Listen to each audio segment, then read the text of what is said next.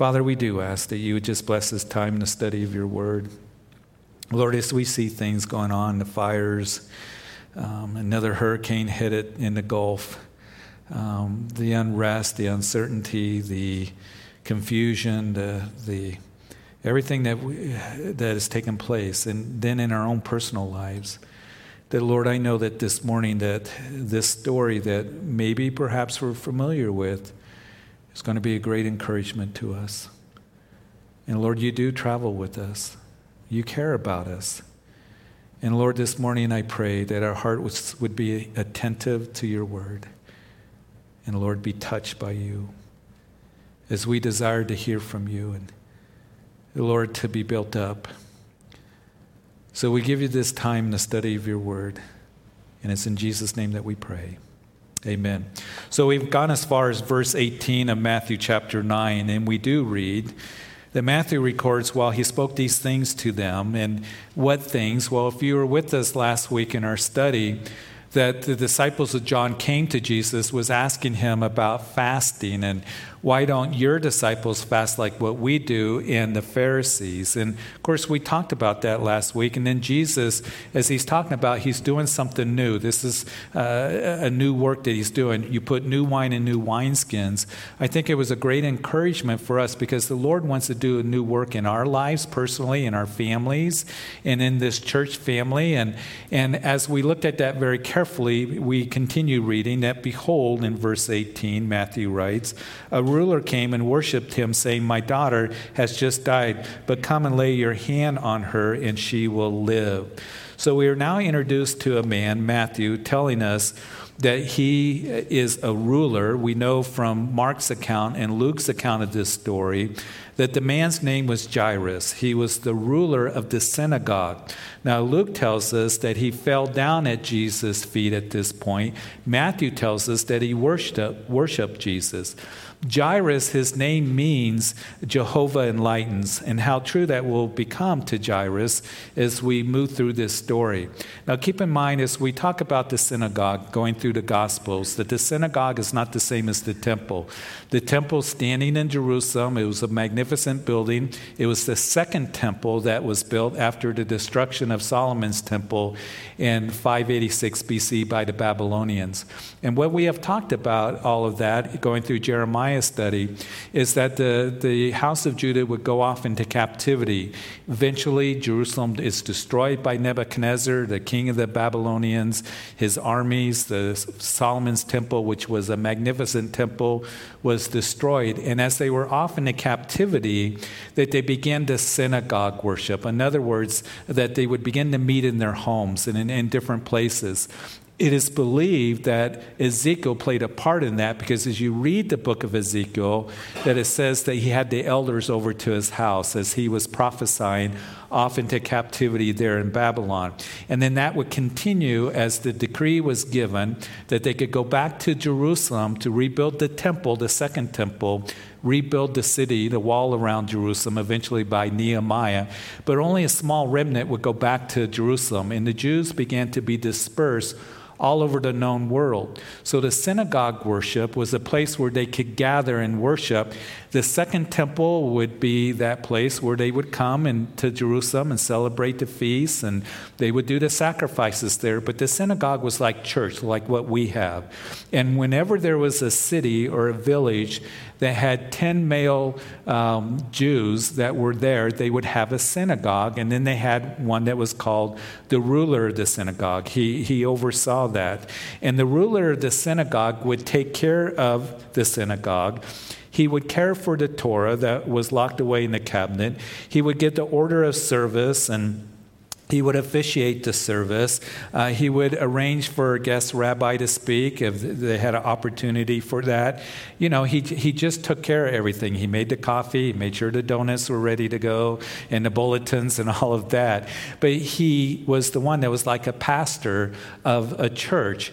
And remember that in the previous chapter, as we open up to Jairus, he was a ruler, the ruler of the synagogue, that it was the centurion that sent this delegation of Jewish elders to Jesus, asking on his behalf that the centurion's servant would be healed. And so this delegation of Jewish men came to Jesus, as you recall, as we went over that story, and said to Jesus that this centurion, this Roman soldier, has been good to us, and he's built us a new synagogue.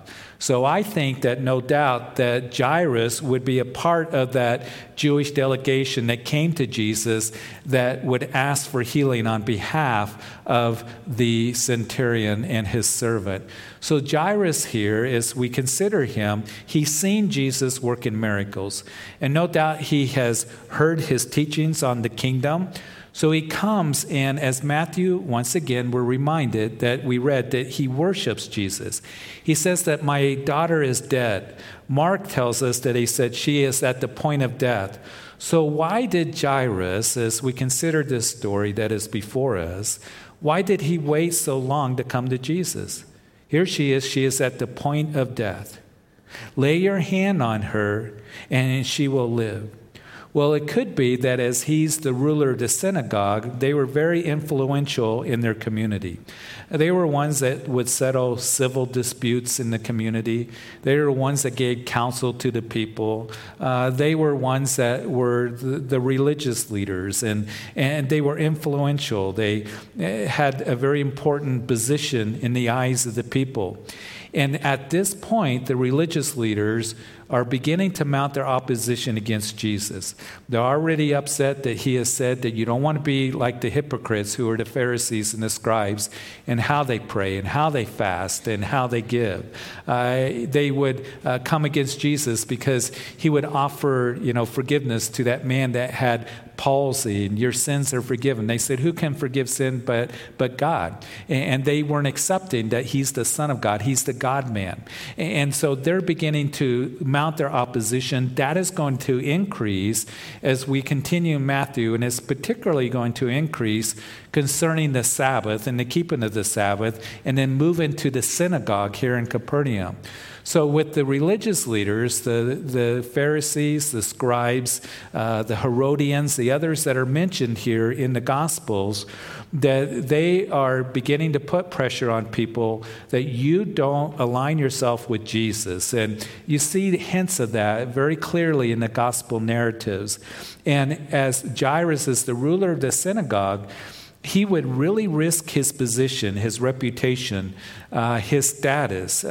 He would lose his income, perhaps, if he's excommunicated. And the very fact that he would come and he would worship Jesus, fall down by that very act, he's putting himself at jeopardy, his life as a ruler, his life as overseeing the synagogue. So there's some very serious, consequences that can happen if word gets around that Jairus has done this. And yet he is willing to risk it all. He worships Jesus. His daughter, who we know from the other Gospels, was 12 years old.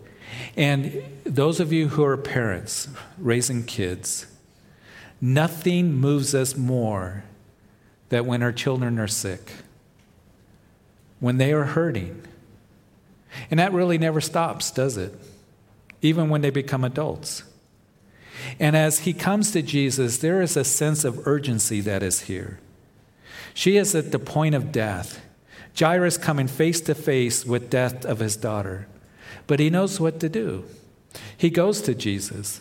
And as we consider this, once again, we put ourselves in their situation.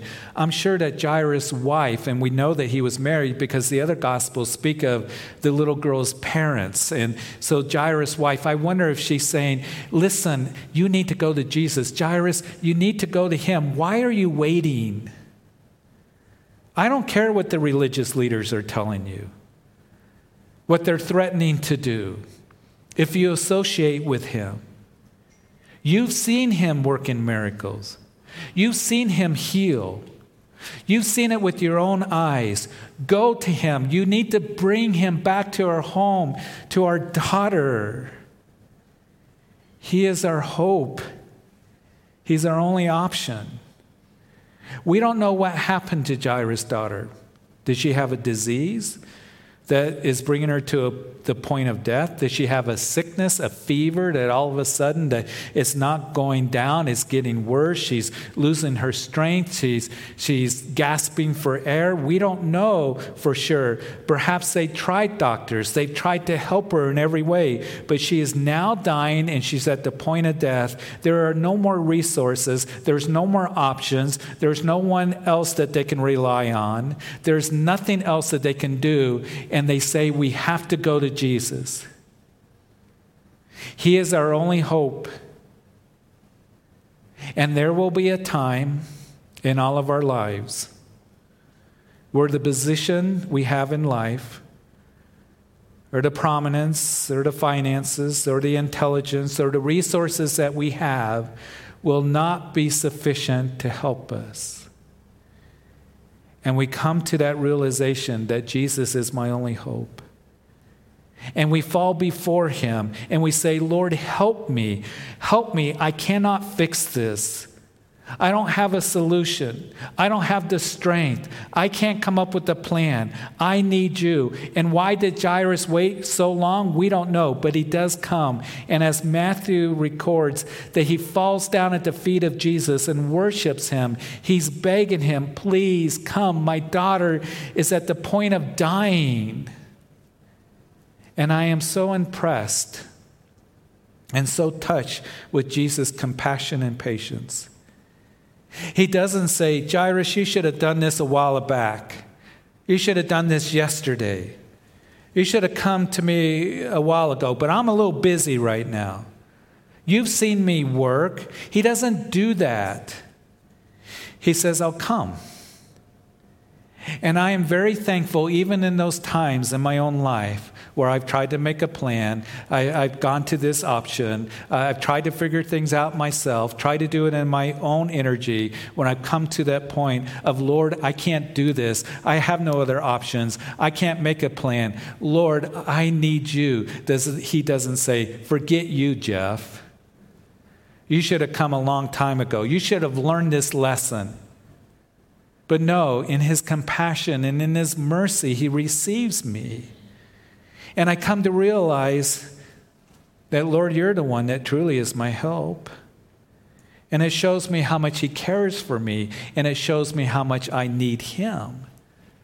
So Jairus, he comes, and as we continue, he implores Jesus to come to his house. Meanwhile, as we read in verse 19, Jesus arose and followed him, and so did his disciples. And in verse 20, and suddenly a woman who had a flow of blood for 12 years came from behind and touched the hem of his garment. So we know about Jairus, the ruler of the synagogue. Now we're introduced to this woman. Her name is not given. We know nothing about her except what the Gospels tell us, the Synoptic Gospels. Now, church tradition, this is church tradition, tells us that she came from that area of Caesarea Philippi. That's north of Capernaum, at the base of Mount Hermon. Later, we're going to see that that's where Peter gives his confession. He says that you're the Christ, the Son of the living God, to Jesus, that she's from that area. Also, church tradition tells us that she was a woman of wealth. Now, whether that's true or not, we don't know for sure, but we do know what the Bible says, that is true. And Luke tells us in his account of this story, and Luke being a doctor tells us, she spent all of her money on doctors to no help. She is broke, and she only got worse. With this condition where she has this issue of blood for 12 years, I'm sure that she is weak. She is worn out. She is so tired. 12 years ongoing, getting worse, the physical wear, the emotional despair, and she has no resources. She has no options. She has no other plan in her circumstances. And she says, I've got to go to Jesus. She realizes he's my only hope. And this is where Jairus, the ruler of the synagogue, and this woman who is not named here, they come together on this day because they said, we've got to make our way to Jesus. And right there we learn from these two people that have different needs, but they have needs nonetheless. We learn from them. And I think this morning what we can take away is this, that you and I need to be in a place where you know the Lord is traveling. And where is that? He promises to be in the midst of his people. He says we can cast our cares upon him because he cares for us. And when we find ourselves at the end of our options, at the end of our plans, and our resources and our strength, when we find ourselves at the end of the world, our own world, where even David would cry out, from the ends of the earth I will cry out to you when my heart is overwhelmed. And attend to my prayer, O Lord, that we know that he hears us, and he inclines his ear to us, and he loves us, and he wants to work. We know these things. And this woman heard where he was, and she said, I've got to get there. I've got to get to the place where Jesus is moving through, and I know that he's going to work. I believe he will work. And I know that he wants to work in my life if I can just touch the hem of his garment. You see, this woman is going to have to push her way through that crowd and get to Jesus. She's going to be healed miraculously. It's recorded for us in God's word for all eternity, because she said, I've got to touch the hem of his garment. You have this contrast between Jairus and this woman. Jairus, for 12 years, as his daughter was born, his house full of laughter and joy and gladness, watching this little girl grow. She's growing into a young lady. The joy that she brought to her parents, to her family for the last 12 years. Their home full of the voices of her daughter, full of laughter. Just watching her grow. We know how that is. Contrast that with this woman for the last 12 years. There's been difficulty and suffering and isolation, and she's all alone. But they both converge and come to Jesus on this day. And as we continue reading in verse 22, but Jesus turned around, and when he saw her, he said, be of good cheer, daughter, your faith has made you well. And the woman was made well from that hour. Now we know from Mark and Luke that this woman, when she touched Jesus, that immediately the flow of blood stopped. And Jesus stopped that whole procession. Keep in mind, there's Jairus out in front, and they're making their way to his house, and this woman comes and reaches out and touches the hem of his garment, and the issue of blood stops. It stops flowing, and Jesus stopped and said, who touched me? Is what the other Gospels tell us. Who touched me? And the disciples said, what do you mean, who touched you? The multitudes are pressing in on you. There's people all around you. What do you mean, who touched you? No, somebody touched me, for I perceive power going out from me. And the woman comes, we know, trembling and falling down before him, and declared to him in the presence of all the people the reason she touched him. And that's where Matthew picks it up here, as we read in verse 22, that he would say, Jesus, to her, be of good cheer, daughter, your faith has made you well. And the woman was made well from that very hour. You got to picture the scene here. I just picture, here the crowds are great. The multitudes are great. They're pressing in on Jesus. Jairus is out in front of this procession. He's in a hurry. My daughter's at the point of death. We've got to get to her. Get out of the way. And he's kind of pushing people. Excuse us, please. We're in a hurry. This is an emergency. We got to get going. Please help Jesus get through this. And his disciples, we got to make our way to our house. This is important. And he's pushing people, out of the way. He's all of a sudden, just in this place of almost like, you know what? Please just move. And you got to get out of the way. And he's hurrying the master along. And he looks back, and all of a sudden Jesus stopped. All of a sudden, the procession stops, and Jesus is talking to this woman and ministering to this woman, and it's an interruption to Jairus. This was not a good time. We're in a hurry. I have a need. Why are you stopping? I don't know about you guys, but I don't like interruptions. And I'll be real honest with you. Sometimes I do not do well with interruptions. And I know over the last 6 months, I haven't always done well with the interruptions that all of us have gone through with this pandemic. All of a sudden, this abrupt stop, no services, no meetings, no small groups. Now we're slowly getting back and meetings, still trying to figure it all out. You've had to deal with it as well when it comes to your job, when it comes to plans, when it comes to your family, when it comes to school, when it comes to activities, when it comes to things. Maybe you've had an interruption in life that has nothing to do with the pandemic. Maybe it has something to do with something entirely different. But there's an interruption and you're waiting on the Lord, and it's hard to wait on the Lord. But in our spiritual lives, we need to learn to wait on Him, because we live in an instant world. Man, I want to keep moving. I want to move forward. Get out of the way. I got things to do, and the Lord will bring me to that point where there's an interruption, or He brings me to that point where I have to learn to wait on Him. And the Scripture says that as we wait on Him, that He will be good to us. He'll be gracious to us. He'll be compassionate to us.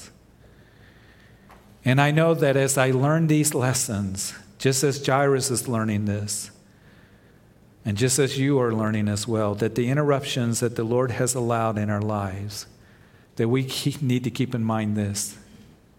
He's still traveling with you. He's still traveling with you. He hasn't forgotten about you.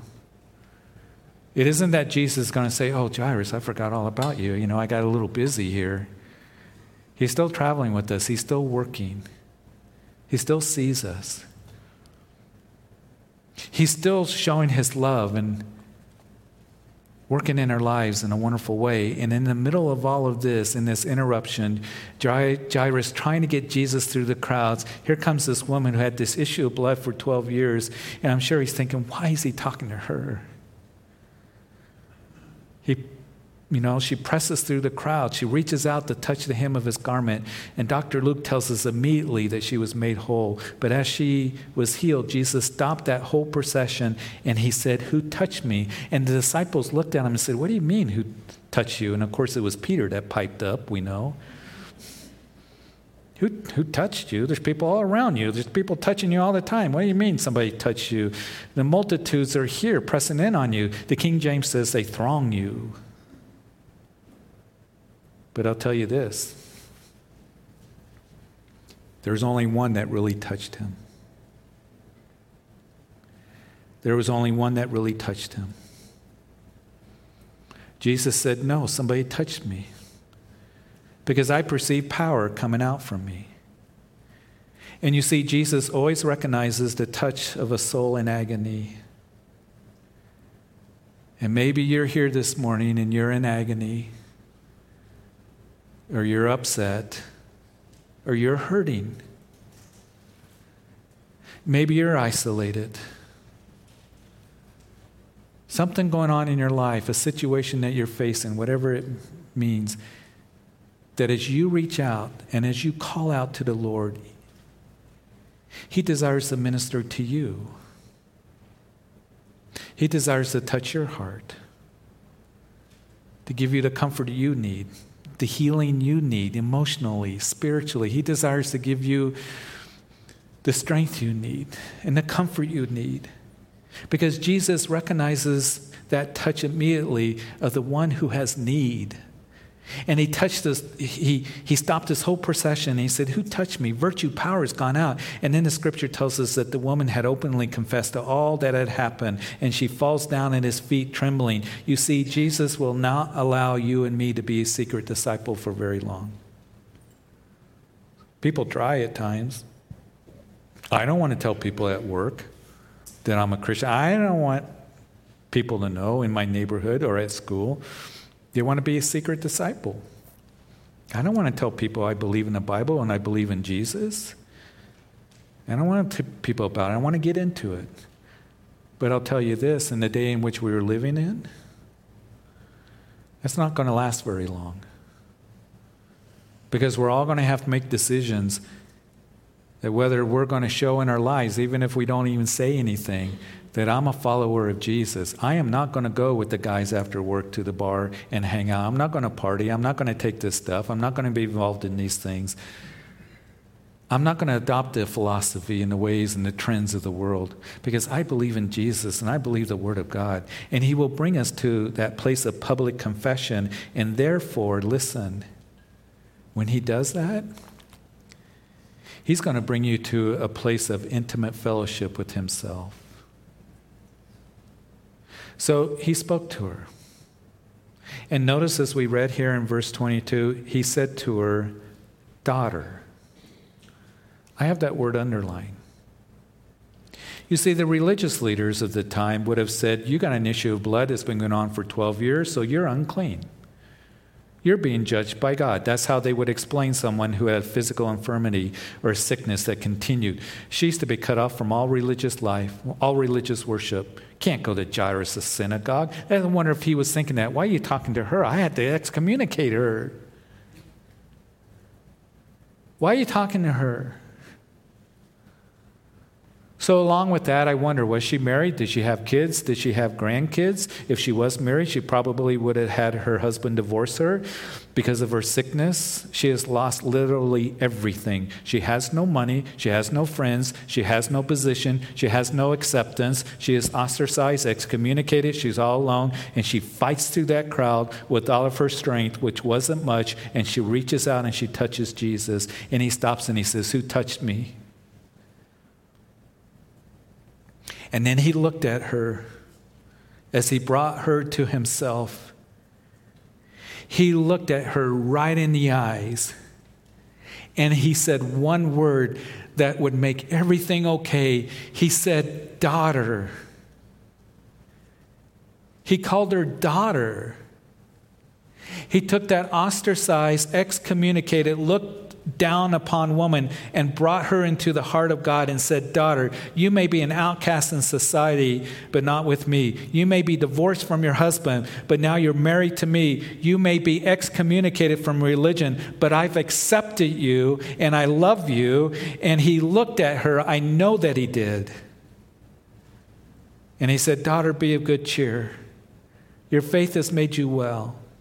And I believe that it was more than just a physical healing that He's referring to, but a spiritual healing, because the Lord, if He had done nothing else here, if she had not been healed physically at all, that it would have been okay. Because the Lord brought her into the family of God. And when we're brought into the family of God, we can truly be of good cheer. Amen. So here's the story continues. Verse 23, when Jesus came into the ruler's house and saw the flute players and the noisy crowd wailing, He said to them, "Make room, for the girl is not dead, but sleeping." And they ridiculed Him. And when the crowd was put outside, He went in and took her by the hand, and the girl arose. And the report of this went out into all the land. So again, as we look at the other gospel accounts, what we read is that Jesus, as He's still speaking to this woman, somebody comes to Jairus. Remember, he's in the head of this procession, and comes to Jairus and says, "Listen, don't bother the teacher anymore. Don't trouble the master anymore, because your daughter is dead." Can you imagine Jairus hearing those words? Your daughter is dead. How his heart sank.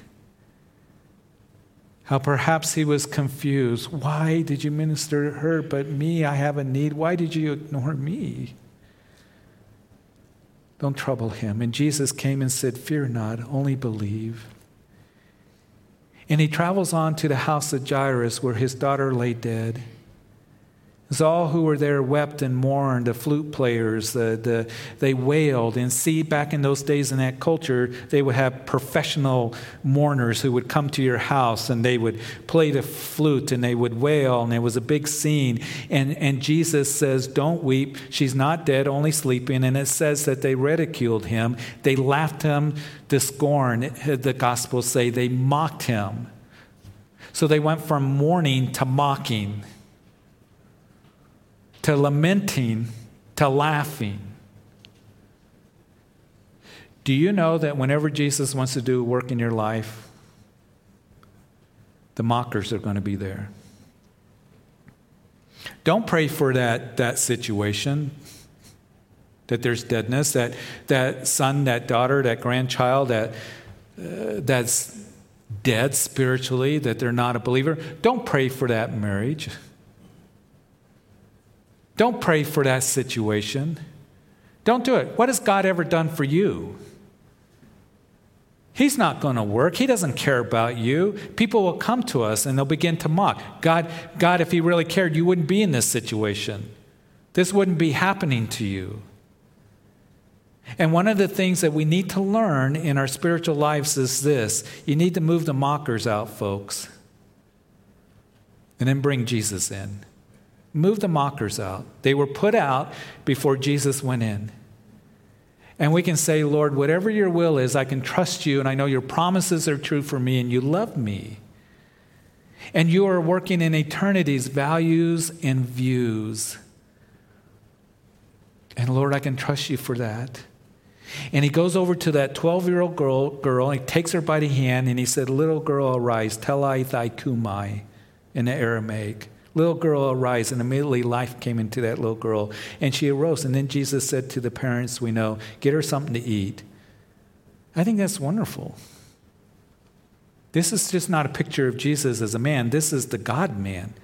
This is God robbing death. And raises a little girl back to life. And then worries whether she's hungry.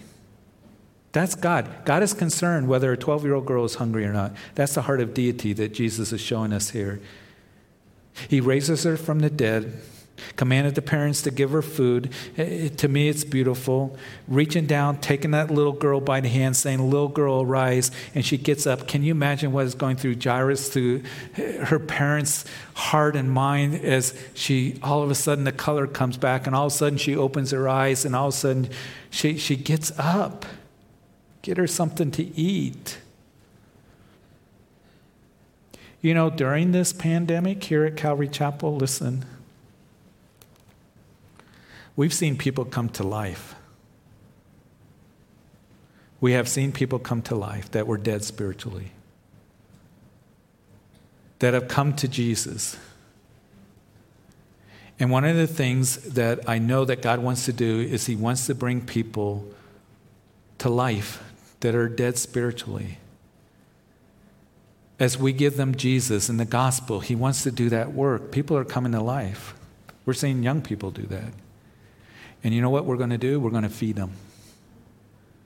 We're going to feed them God's word. And we're going to care for them, and we're going to love them and do the best that we can. And keep pointing them to Jesus. These parents are astonished. And as we consider this story, there's so many lessons that are here that we travel with Jesus. We move the mockers out and bring Jesus in. We trust in him. We look to him and waiting on the Lord and all of this. But there's one more point, and then we're going to finish up, that I'd like to make. The other Gospels tell us, and some of you know this, that it was Peter, James, and John that went into the house with Jesus. Jesus' inner circle. We will see on 3 occasions that Peter, James, and John accompanied Jesus. This was the first, when Jairus' daughter was raised. And then we'll see at the Mount of Transfiguration later in Matthew, when he's on the mountain and he's transfigured. He's meeting with Moses and Elijah. And then in the Garden of Gethsemane before he is arrested and taken to go and die on the cross. In each of those events, it had something to do with death. Here we see that in the home of Jairus, that Jesus shows us that he has power and victory over death as he raises his daughter up.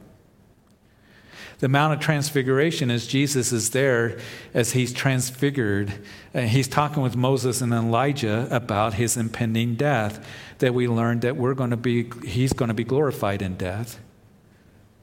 And then in the Garden of Gethsemane, as right before he would go through the sufferings of the cross, he surrendered to death. You see, we're going to read here in just a few weeks that Jesus says that whoever desires to save his life will lose it, and whoever loses his life for my sake will save it. You know what the key to life is? You know it. Death. It's death. Jesus says, die to self, pick up your cross, and follow after me. The wages of sin is death, but the gift of eternal life is faith in Jesus Christ. And he's the one that brings life to us spiritually, because we're dead spiritually in our sins. And we know that as we come to him, that he had power over sin and death. He rose from the grave. People will say to you, why is Christianity so unique? Why do you say Jesus is the only way? Because he's the only one that conquers sin and death. He said, I am the way, the truth, and what? The life. And he proved it as he went to the cross to die for your sins, and then validated what he did is he conquered sin and death and rising from the grave. You know, all other religious leaders are in their tomb. They're in the grave. Only Jesus rose from the grave. He's victorious over death and sin, victorious and has power over sin and death. And that's where we come and have life. And we know that we're going to be glorified, aren't we? We're all going to be in heaven together. We're all going to be together in heaven, and I can't wait for that day. And we're going to have new glorified bodies. That's our future. That's what we have to look forward to. But I also know this, that as Jesus surrendered to death, he tells you and I that we are to surrender completely to him. You want to enjoy life and experience life the way it was really meant to be experienced, and have fulfillment and real purpose and joy and gladness of heart and peace and comfort. You want that, don't you? I know that you want that. I don't think that there's anyone here, if I said, do you really want to be miserable in life, and unfulfilled and, just struggle through life, that you guys would start raising your hands? Yes, that's me. And maybe you're in that place. But listen, Jesus said, I come to give you life and life abundantly. You want to experience that abundant life? We're not talking, as the faith teachers say, just, name it and claim it and have all this stuff. Listen, you want to experience life the way that the Lord desires for us to live, in real peace and joy and fulfillment and satisfaction, you die to self. We live in a world today that says focus on self, celebrate self, esteem self, all this stuff. Everything centers around self. No, you die to self. And you follow him, surrender to him, because he has so much for you as you travel with him. He has so much for you that he wants to do for me, for us, especially in the day in which we're living in using us. So, Father, we thank you. We thank you for this lesson that's so important that is before us.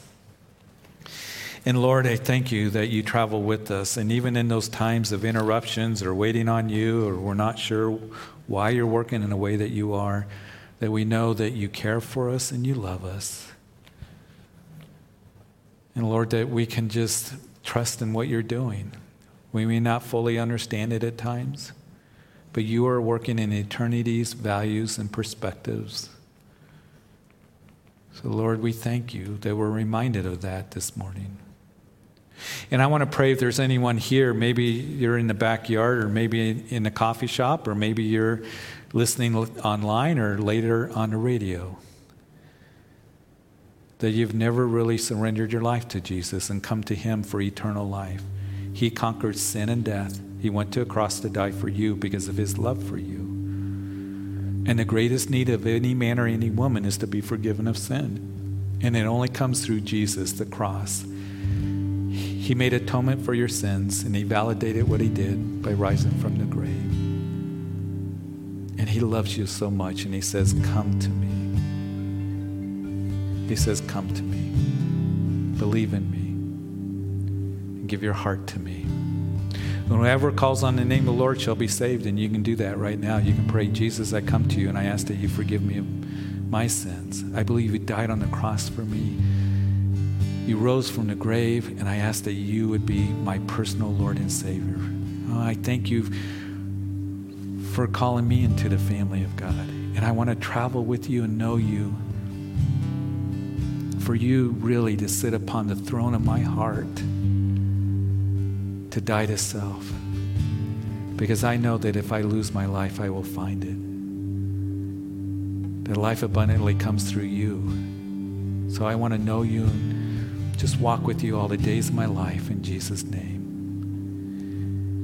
And if you're here and perhaps there's something going on in your life, there just seems to be something that's dying, something that's troubling. There's sickness, maybe in your own spiritual walk, with your faith, in a relationship, whatever the case may be. Will you look to him? He sees you. He desires for you to reach out and touch him because he cares for you, to cast your cares upon him. He recognizes what's in your heart. He sees it. He loves you. And to know that his promises are true for you and that you can trust him with every area of your life. So Lord, I pray that you would comfort your people and work. We need to move the mockers out, those who say you can't work. You're not real. Your word's not true. Yes, Lord, we know that you are true and your word is true and you are real. And your love for us is real because we can look to the cross where you proved your love for us. Bless everyone here this morning as we go our way now and our week coming up. And it's in Jesus' name that we pray. Amen. Amen. God is good, isn't he? Would you please stand? Middle schoolers, you'll be meeting upstairs in the youth room. Parents, 1:30, if you can pick them up. And also have a great week. Remember, we're registering for services as we come and we're filling up services. And just we'll continue to do that for a little while. But God bless you. And Travis is going to close this. If you need prayer, I want to be here to pray with you.